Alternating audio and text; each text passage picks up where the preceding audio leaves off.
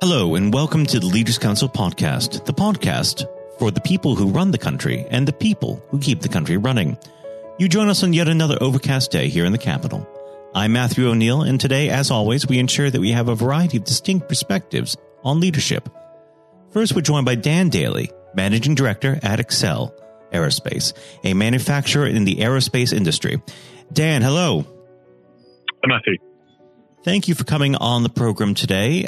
We might as well dive straight into the subject at hand. What does the word leader mean to you?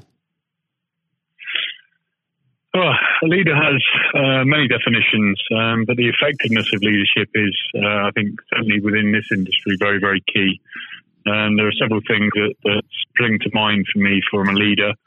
Mm-hmm. First and foremost, for effective leadership, I truly believe that leaders must understand what it is that their people do and the requirements on their people. If I liken it to sport, if you look at any of the effective football managers or football leaders, they all come from the game and understand the game very well.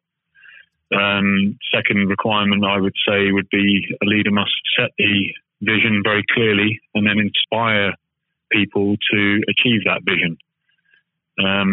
They also have to do some unpleasantness, I guess, and they have to be able to make the tough decisions. Shying away from tough decisions is not a good trait.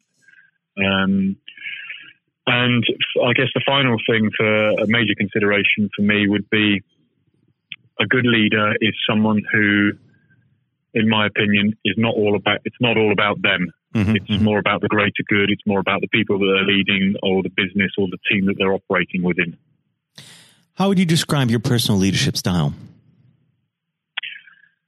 Inclusive as much as possible. I got taught a phrase many years ago that you can't run a business on democracy, which I still stand by and believe. Mm-hmm. But also you do need to recognize every business is different. Every business has its own different culture. And I think different leaders, and including myself at some times, have forgotten this or missed it and made mistakes in a particular leadership decision or approach that doesn't necessarily fit that particular business or organization. Right. So there has to be some tailoring, but I think I'm an inclusive leader. I like to think I'm a pretty clear leader. I tend to set really clear goals and objectives. Mm-hmm. And I like to bring people on board. So I very much like to generate an environment where people believe in the future and feel invested in delivering the future. So that, again, hopefully it isn't all about me. It's more about the business and the success of the business regardless of me. Let's go back to the beginning when you first entered the world of work. Was there any individual who formed the way that you lead today? There's probably been two, actually. There's probably been two individuals. One in my I guess, longest serving role. That was one particular gentleman who was an entrepreneur, I guess, by nature. A very intelligent guy that didn't really fit within the corporate world that I was working in at the time, but knew a lot about business and knew the importance of, I guess, cutting to the chase and cutting out a lot of the nonsense that can exist within business and just getting to the root. And then the second one would be someone who, from a personality and a style perspective, was poles apart. Somebody actually within the private equity world who again, from a style and perspective issue would have been completely different. But the similarity between the two, and why I probably learned the most, albeit different things from the two, was their ability to instill clarity to a situation, which again is probably another key leadership trait. Right. It's to cut through all of the noise and just get to the nub of the issue and then work that issue and deliver the improvement or the success.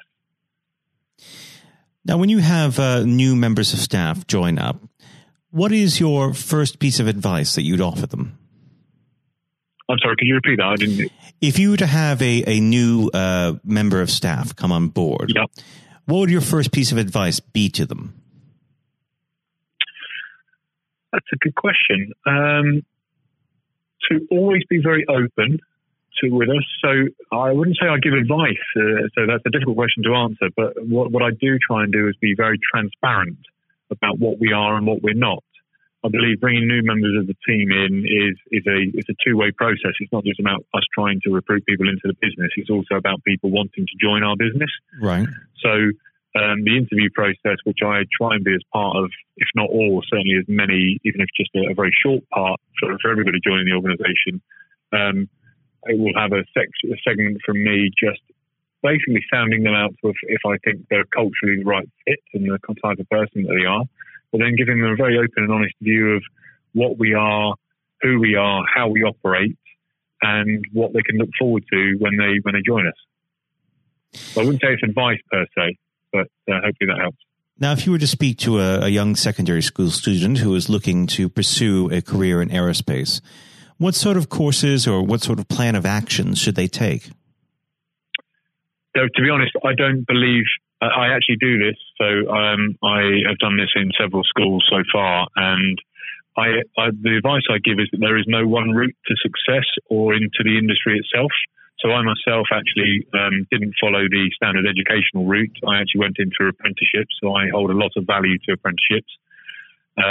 There are both the academic routes, as you know, but I believe that for the right-minded person with the right attitude and the right desire to succeed and desire to learn, perhaps more importantly, and be a part of a team, I think there are many, many routes in both educationally and otherwise.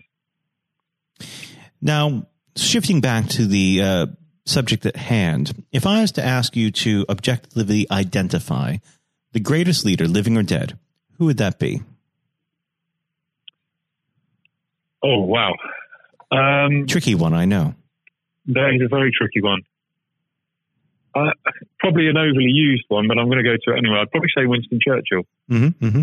And the reason I say that, just so that it's not just something that's thrown out there, is because in the face of adversity, in the face of massive unpopular opinion in terms of what he knew was the right thing to do, going back to my previous points, for him it wasn't all about him.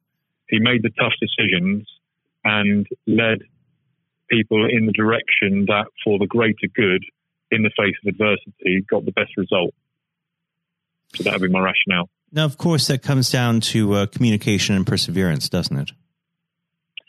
And strong will. Mm-hmm, mm-hmm. Incredibly strong will. I think sometimes as a leader, you can feel very isolated, you can feel very alone, and you can feel very unpopular, even though in your heart you can feel that you're absolutely doing what is in the best interest of people. That won't always be the popular view, because in some cases there's information that you can't or shouldn't share around the rationale for your decision. So it can be a very isolated place. So I think strong will but also communication and perseverance are also key. Now, unfortunately, our time together is very rapidly drawing to its close. But before I let you go, what does the next 12 to 24 months have in store for XCEL Aerospace? Actually, it's a very exciting time for us. So we have, from a leadership challenge here, it's been the biggest challenge for me over the last 5 years since I've been in position. And it's been trying to find the right leaders. And I go back to my first point, actually, of leaders understanding and being relevant to the people. I believe we've now got a very, very high-performing, very capable team. We've also got a tremendous amount of customer goodwill and a good reputation within our industry. And those things now combined give us the capability to springboard onto the next level and to continue to grow. So things are very exciting here right now. Well, Dan, it's been an absolute pleasure discussing leadership with you, and I very much hope that you come back on the program in the near future to have another conversation. Thank you, Matthew. Thanks for having me on. That was Dan Daley, Managing Director at XCEL Aerospace. Now, if you haven't heard it before, is Jonathan White's exclusive interview with Sir Geoff Hurst. We're now joined, though, by former England footballer and still the only man to score a hat-trick in a World Cup final, Sir Geoff Hurst. Thank you very much for coming on today. You're welcome. You're welcome. Good afternoon. And perhaps I should start and get it over and done with. I know you must be bored with it, and you've probably been asked 1,000 times.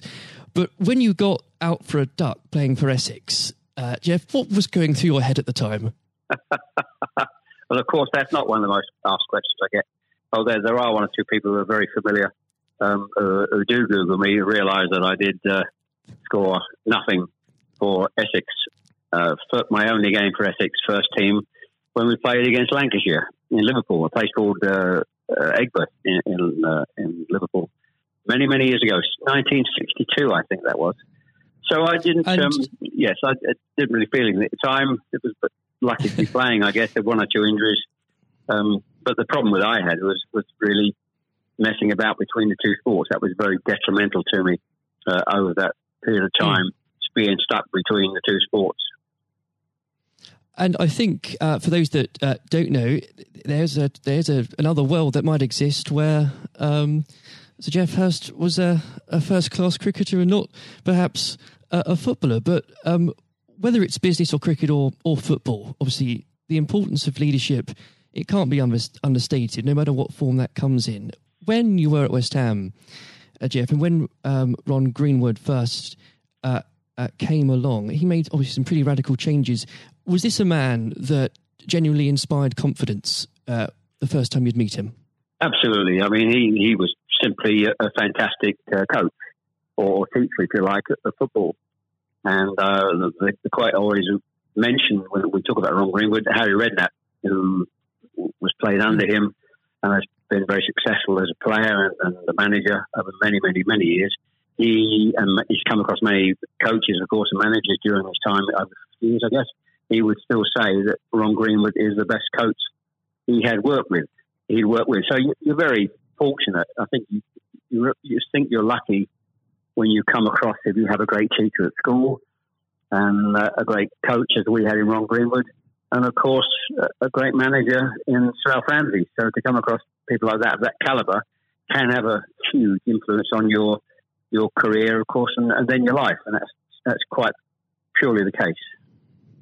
Absolutely. And in those early days at West Ham, with a manager like Ron there, it's also important to have confidence with your other players, and of course they become your friends. Who did you look to at the time when to inspire confidence in yourself? Was it Peters? I think probably. Well, I was very fortunate to play with the calibre of the players I did. Again, extremely fortunate to play with the captain of England and West Ham and Martin Peters, who was a fantastic player. And as far as Martin's concerned, I think sometimes he didn't quite get the recognition he deserved. What a wonderful player he was. In terms of inspiring confidence, I always probably say that the biggest influence for me, I guess, would be the captain, Bob Noor. Although he was only about 8 months older than me, he graduated through the system probably 3 or 4 years earlier. He played for England in 62, 4 years before the final when I played. And so he was more, looked upon him more as a senior player, if you like, not as a guy with the same age group as me. And I looked at how he trained, how he acted, how he behaved, and how he played. And so he would say, I would also say he was a big influence on me. One thing I would say about leadership, what I do understand clearly in all walks of life, leadership is at the top, is absolutely vital for a business, a football team, in any walk of life to be successful. And it's quite evident. I was in the motor trade for a long time as well, selling car warranties to car dealerships. And you could almost tell when you walked into the business, many of the car dealerships, you could almost tell from the moment you walked in by initial reaction, people came and welcomed you, that the business was well run or conversely not well run at all. And so I understand the value and quality of leadership. And that's why I'm very fortunate to be involved in my career in those early days with two great leaders in Ron Greenwood and Alf Ramsey. Absolutely. And since you've already brought him up, Geoff, I think it'd be remiss not to go a little bit further with that. But obviously, after at West Ham, your playing came to the attention of Sir Alf Ramsey. Now, there's a man I'm sure when you walked into a room, you knew who was in charge. When it came to managing that England team, what was his style like, Geoff? Well, the first thing I say about Alf Ramsey, he's probably over my life the most powerful influence who had on me as a person. Naturally, it happens to an extent because he's got your whole career in his hand. Whether he picks you for England or he doesn't pick you, it can have a great impact on your career and, of course, your life. But in that era I was involved for 6 or 7 years, it was quite clear who was the boss. He was quite very, very strict. Probably at the time, maybe overly strict, but at the time you probably wouldn't necessarily get away with it in today's football because it's changed dramatically in how you deal with players then and players now. But he was the most powerful man I came across, and very few people. And he was quite ruthless in getting people out who didn't want to be part of a group, part of a team. It is important that if you've got a group of people, and that's in any walk of life, they're all singing off the same hymn sheet, and you don't have anybody that's griping or moaning about the system. And if you've got people like that in your organisation, one thing I have learned, and I've taken it on in my life, my family, you've got somebody in the group that doesn't want to be part of it, you get them out. And Alf, I think, was quite ruthless with that in his staff. And I think that's one of the most serious things I think I've learned over a long period of time. And is there, do you think, a specific moment, I'm sure there's probably dozens, but is there a specific moment, Jeff, you could perhaps pick right now that did show those qualities in Sir Alf so sharply? Yes, I think for me, certainly, I think there are instances of players who you thought would be in the team or certainly in the squad, and surprising they were not. There was no necessary reason for it, but looking back, I do think perhaps they were people that Alf didn't think wanted to be part of a group. So that's for me. In terms of my personal view, I think that it looked prior to the World Cup that I was going to be playing in it. Only a few games before I was playing, and I played with Jimmy Greaves in a game against Yugoslavia only a couple of months before the final. And it looked at that stage as if I was going to be playing in the team. But in a couple of more friendly games before the final in Poland and Norway, I think, and Denmark, I played 2 of the 4 games, and I probably didn't quite replicate my form that I'd been showing at West Ham and in the early couple of games for England. And he left me out in the first game of the World Cup against Uruguay. He started off with Jimmy Greaves and Roger Hunt. So I had an impact of thinking at that stage like I was going to play, and didn't start because of just a lack of form. I didn't play quite well enough to justify my position. And somewhat fortuitously, I only got back in the team because of a nasty gash to shin on Jimmy Greaves' leg. And I think what you've said there, Jeff, actually does sum that up really well. And more than that, whilst it's important to have that someone in charge with those qualities, it's almost useless if there isn't a strong and unified team behind them.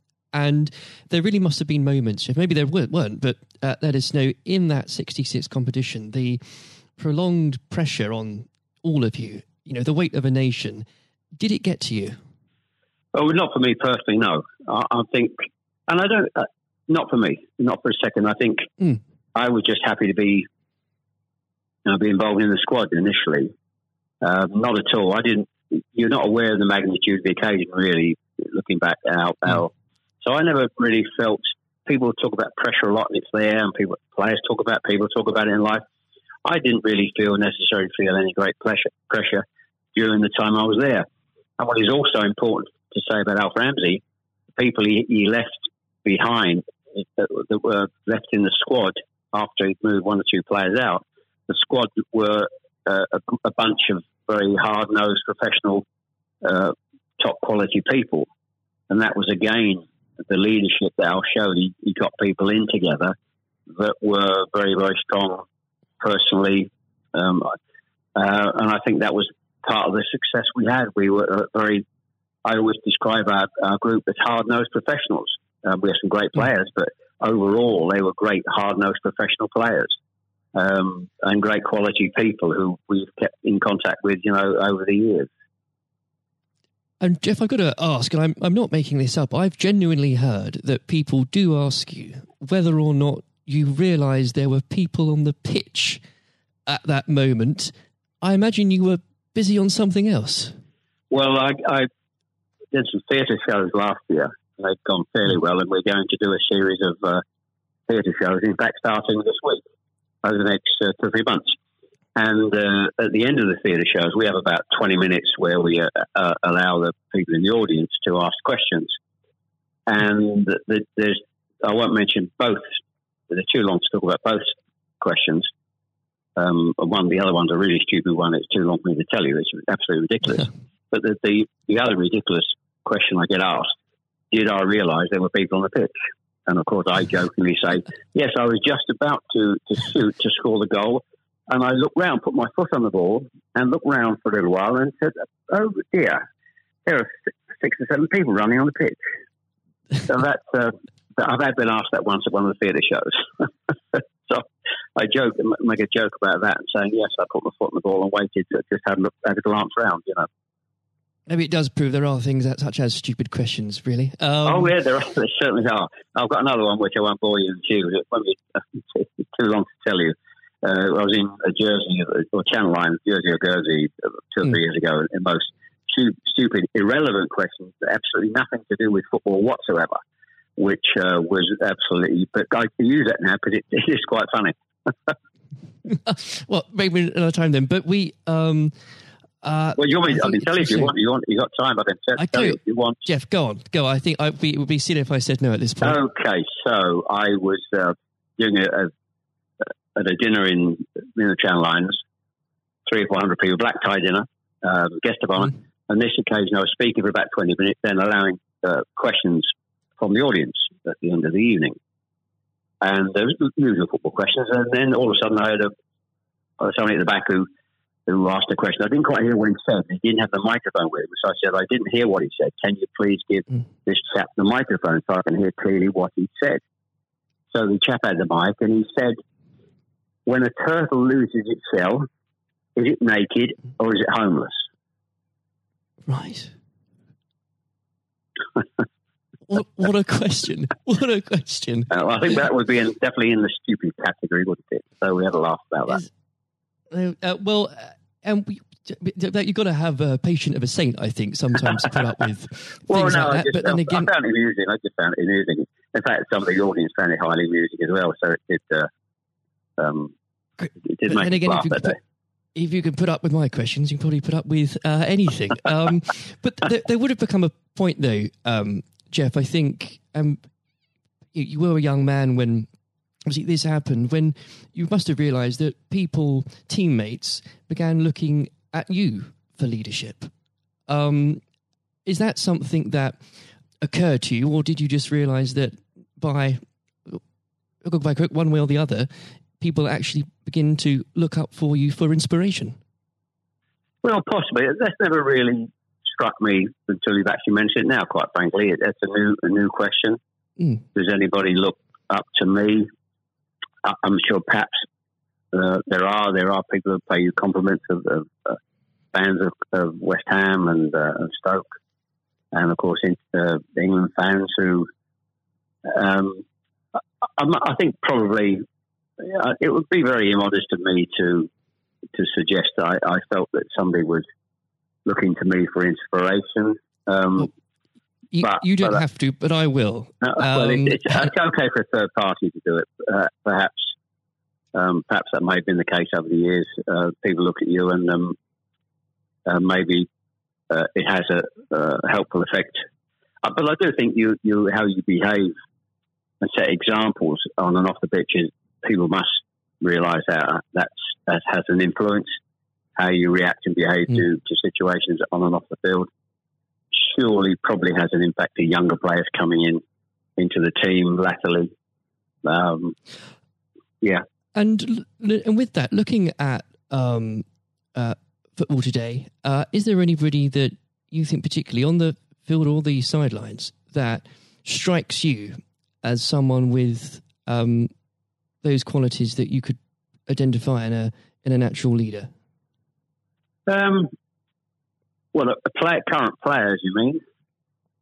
Oh, players, managers, anybody that you look to today, really? Well, I think some of the outstanding. I think the best example about a leader and at the moment is Klopp at Liverpool. He has been absolutely fantastic to acquire the players and get them to their attitude is absolutely fantastic. They're great players, but there's more than just being good players in football. It is have a good player with a fantastic attitude, and their willingness to work for each other and the team is absolutely outstanding. Hence these unbelievable results. There are, and the great players not always succeed as individuals, or probably even certainly as a team if you haven't got the right attitude alongside it. And they're probably, and that comes through the leadership. That's not just luck. That's absolutely leadership. He'd be the best example, of course, in football terms today. Easily. And of course, but going back not that long ago, Alex Ferguson, who's just absolutely, you've got to take him as the first example, because Klopp's only done this over a period of time, a short period of time. But if you look at the 26, 27 years that Alex Ferguson did with Manchester United, and subsequently since he's gone, how they are not doing so well. He's the best example of management we've probably ever seen, and I don't think anybody will see the light of that kind of leadership again. It's absolutely astonishing. And do you think, could you imagine Sir Alf or even Ron Greenwood managing teams today? Yes, I think so. I think yes, no question at all. I think Ron Greenwood. Yeah, the answer, straightforward answer is yes. Good answer. The straightforward answer is yes. I can elaborate as much as you want, but the straight answer is absolutely categorically yes. And with and I know if we could talk about this probably for the next hour or so, but I'm conscious of the time. Looking back through your playing career, perhaps especially your time for England, who was it that struck you more than anyone else on the pitch that displayed qualities of not just leadership but companionship and level-headedness that you think that have stuck with you all these years later? Well, I think I was very fortunate, and I wouldn't pick any one player out. I think looking at that, so many, and that's why we were successful, because we had so many showing all those qualities that you just mentioned throughout the team. I think that was outstanding, and it's an opportunity to talk about all of them in that breath. And there was nobody. And going back from an earlier question for me, all hard-nosed professionals, good teammates, good socially, and that's why we kept in touch with each other on our golf days every year up until about 5 years ago. Of course, with the sadly dwindling numbers, we still got on. Our wives got on all together all those years later. It didn't just finish after '66. That reunion, that camaraderie, that team spirit, getting on with each other lasted for a long time. And I wouldn't, when you put those questions and how you categorise those, I would pick every one of the 11 players who you put in that category that were like that. There was nobody else. They were all outstanding. And I think that was a big part. I can't stress how big a part that was. And I've said that many times, for the success of the team. We have some great players. We have some great players, of course.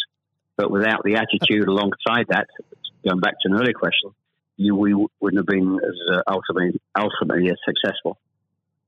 Exactly. Without that, the whole will never be greater than the sum of its parts. But with it, yes, the word is team. The word is team. Absolutely. And I always use the word team when I talk. Sometimes together, everyone achieves more, and that's the same in any walk of life. That's fundamental.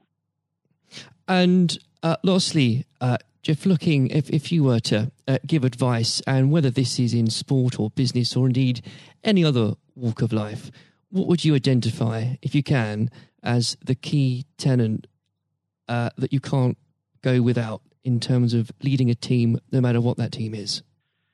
Single-mindedness, dedication to the job, thinking about that role, that job in leadership all the time. It's a huge part of your life. I don't think you can switch off when you're in business at the top level or sport at the top level.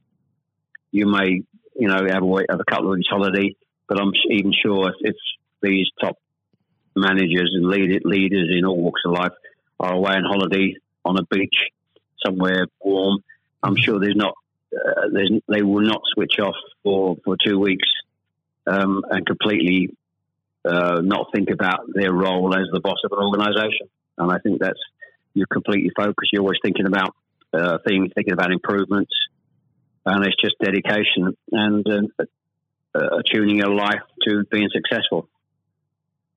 Excellent. Well, Jeff, on that point, thank you very much for joining us today. You're welcome. Very good nice to have a talk about this and just go over the past and just refresh my own memory about the quality of the players I grew up with. Excellent. Another time, it would be great to talk again. Thank you, Jonathan. Thank you. This has been the Leaders Council podcast. Thank you for celebrating excellence in leadership with us. I have been your host, Matthew O'Neill. Until next time, goodbye. Thank you for listening to our podcast. The views expressed within the podcast do not reflect the views of the Leaders Council of Great Britain and Northern Ireland, its parent company or subsidiaries, members of staff, other guests, or any other person therein associated.